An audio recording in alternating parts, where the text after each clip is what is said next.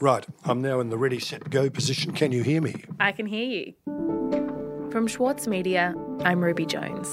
This is 7am.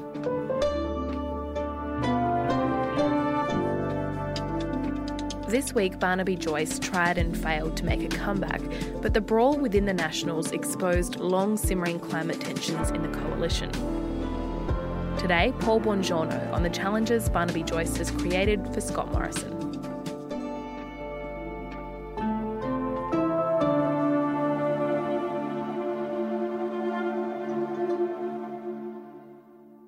Paul, let's start with the Nationals Party leadership, which was triggered by the rolling sports rort scandal. So the big story of this week started late Sunday afternoon when Bridget McKenzie finally resigned as a cabinet minister and deputy leader of the National Party. She apparently realised, or as is more likely, the Prime Minister and her leader, the Deputy Prime Minister, Michael McCormack, convinced her for the sake of the whole show, she had to go. What I'm telling the public is the Minister has tendered her resignation. Yesterday, I resigned my ministry and I informed the leader of the National Party I would be stepping down from my leadership roles. You know, Michael McCormack Ruby warned Scott Morrison that Mackenzie's demise would most likely destabilise McCormack's own leadership and rock the coalition. Bridget McKenzie had held on for as long as possible. Her most outspoken supporter to stay was none other than Barnaby Joyce. He even said he was taking bets on her survival. But after 18 days of relentless leaks, clearly from within the government, showing how egregious her partisan rorting of the $100 million grant scheme was, there was no real option. Well, this left the deputy leadership vacancy, and the National Party room would have to fill it.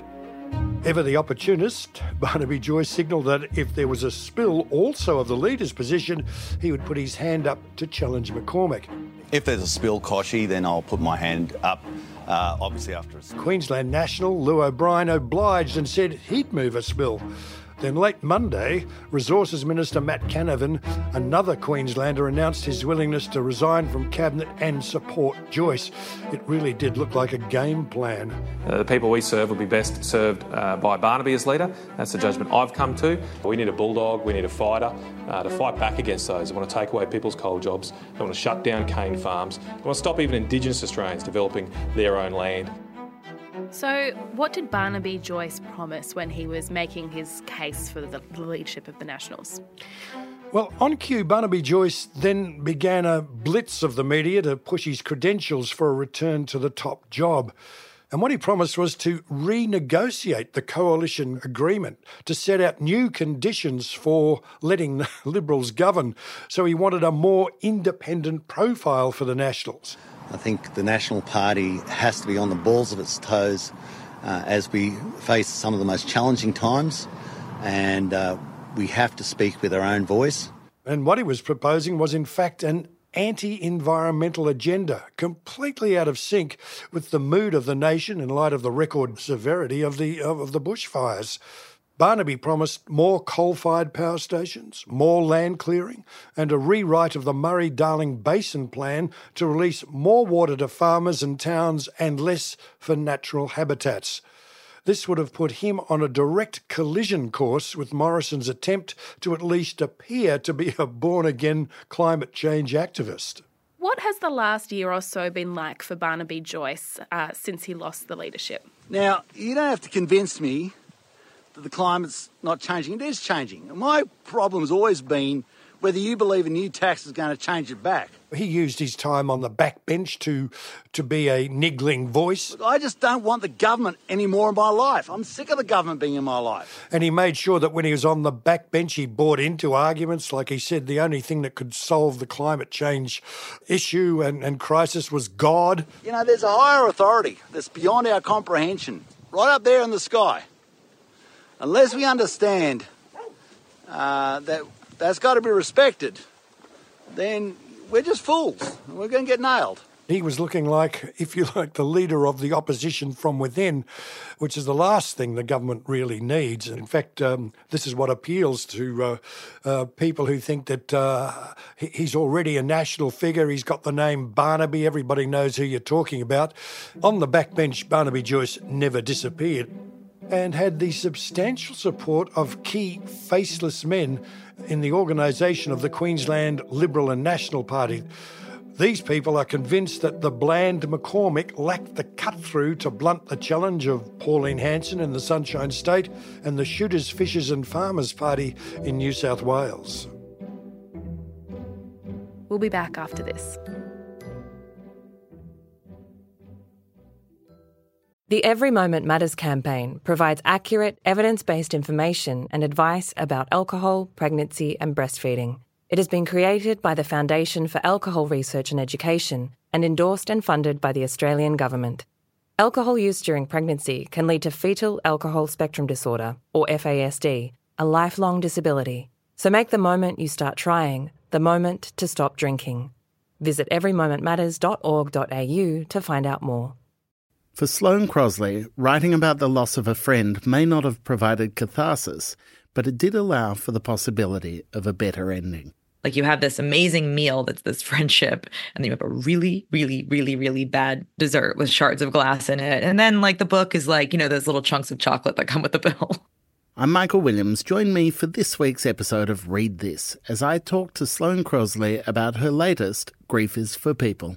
Listen wherever you get your podcasts.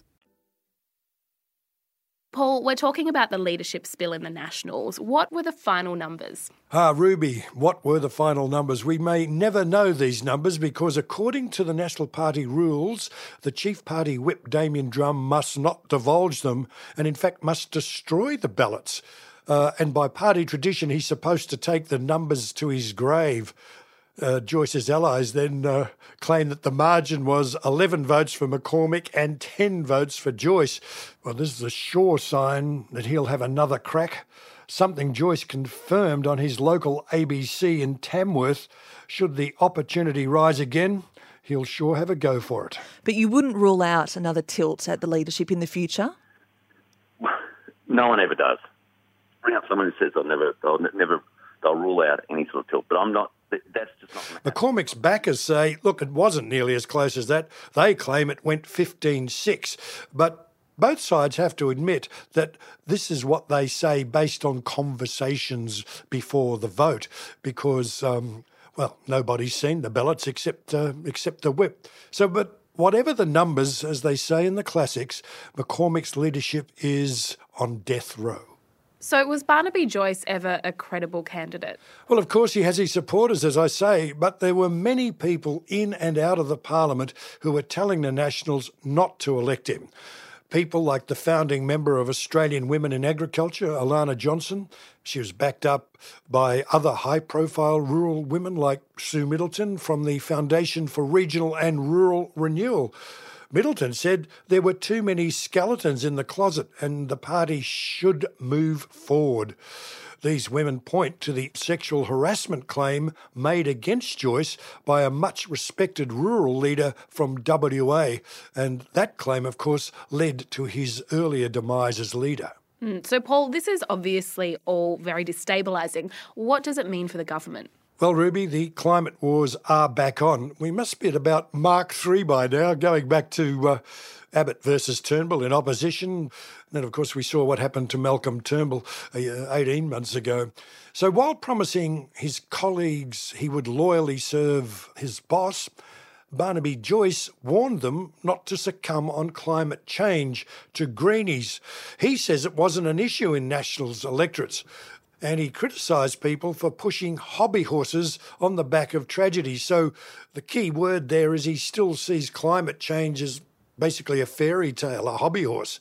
In the government party room on Tuesday, Joyce was joined by 4 of his supporters, including Queensland National George Christensen, who said 5 seats depended on the government's backing of coal mining, and that support could be in jeopardy with more climate action now. Really, this was a threat. Remember, the government only has a one-seat majority, and anyway, it's not only the Nationals stirring here, you also had Liberals like Senator Jim Molan on Q&A saying he doubted man-made climate change. As to whether it is human-induced climate change is... Thank you. As to whether it is human-induced climate change, my mind is open. Not surprisingly, this alarmed a number of Liberals in the party room. There was pushback. The new member for the inner Melbourne seat of Higgins, Katie Allen, said climate change needed to be tackled and backed Scott Morrison's preference for the use of new technologies to bring down emissions. The member for North Sydney, Trent Zimmerman, a leading moderate, said more than technology was needed, and he said Joyce was wrong to assume climate change was not an issue just because it didn't register in certain seats. Another Liberal, Fiona Martin, said climate change had become a major issue in her seat in Western Sydney. Okay, so this is Climate War Mark III. Do we know from the previous climate wars what might happen next? Well, we know that if you stand up to the anti-climate forces in the coalition parties, you lose your leadership. Or at least that's what's happened to now. It's certainly what's happened in the Liberal Party. There's no doubt McCormick and Morrison are aware of the lessons of the previous climate wars. The sceptics and fossil fuel champions are prepared to blow up the government rather than to allow policies that cut across the vested interests of coal and gas. So what happens next? Well, it depends on how capable Morrison is to balance the interests within the party against the interests of being in government. And does it seem like he can do that? Well, I've got to say, since the election, Morrison's political smarts have deserted him. Much like Malcolm Turnbull now, he lacks the authority to stare down the fossil fuel champions in the coalition. That's assuming that he really wants to. But he is trying to reposition rhetorically to remarket the product. But you know, even here, it's a fraught project, especially with his old leadership rival, Peter Dutton from Queensland, in the wings. Paul Bongiorno, thanks so much for your time today. Thanks, Ruby. Bye.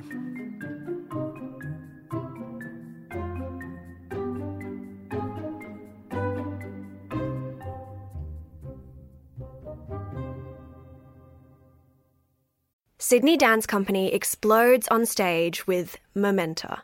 This world premiere by acclaimed choreographer Raphael Bonacella is unmissable contemporary dance. Strictly limited season from the 28th of May to the 8th of June.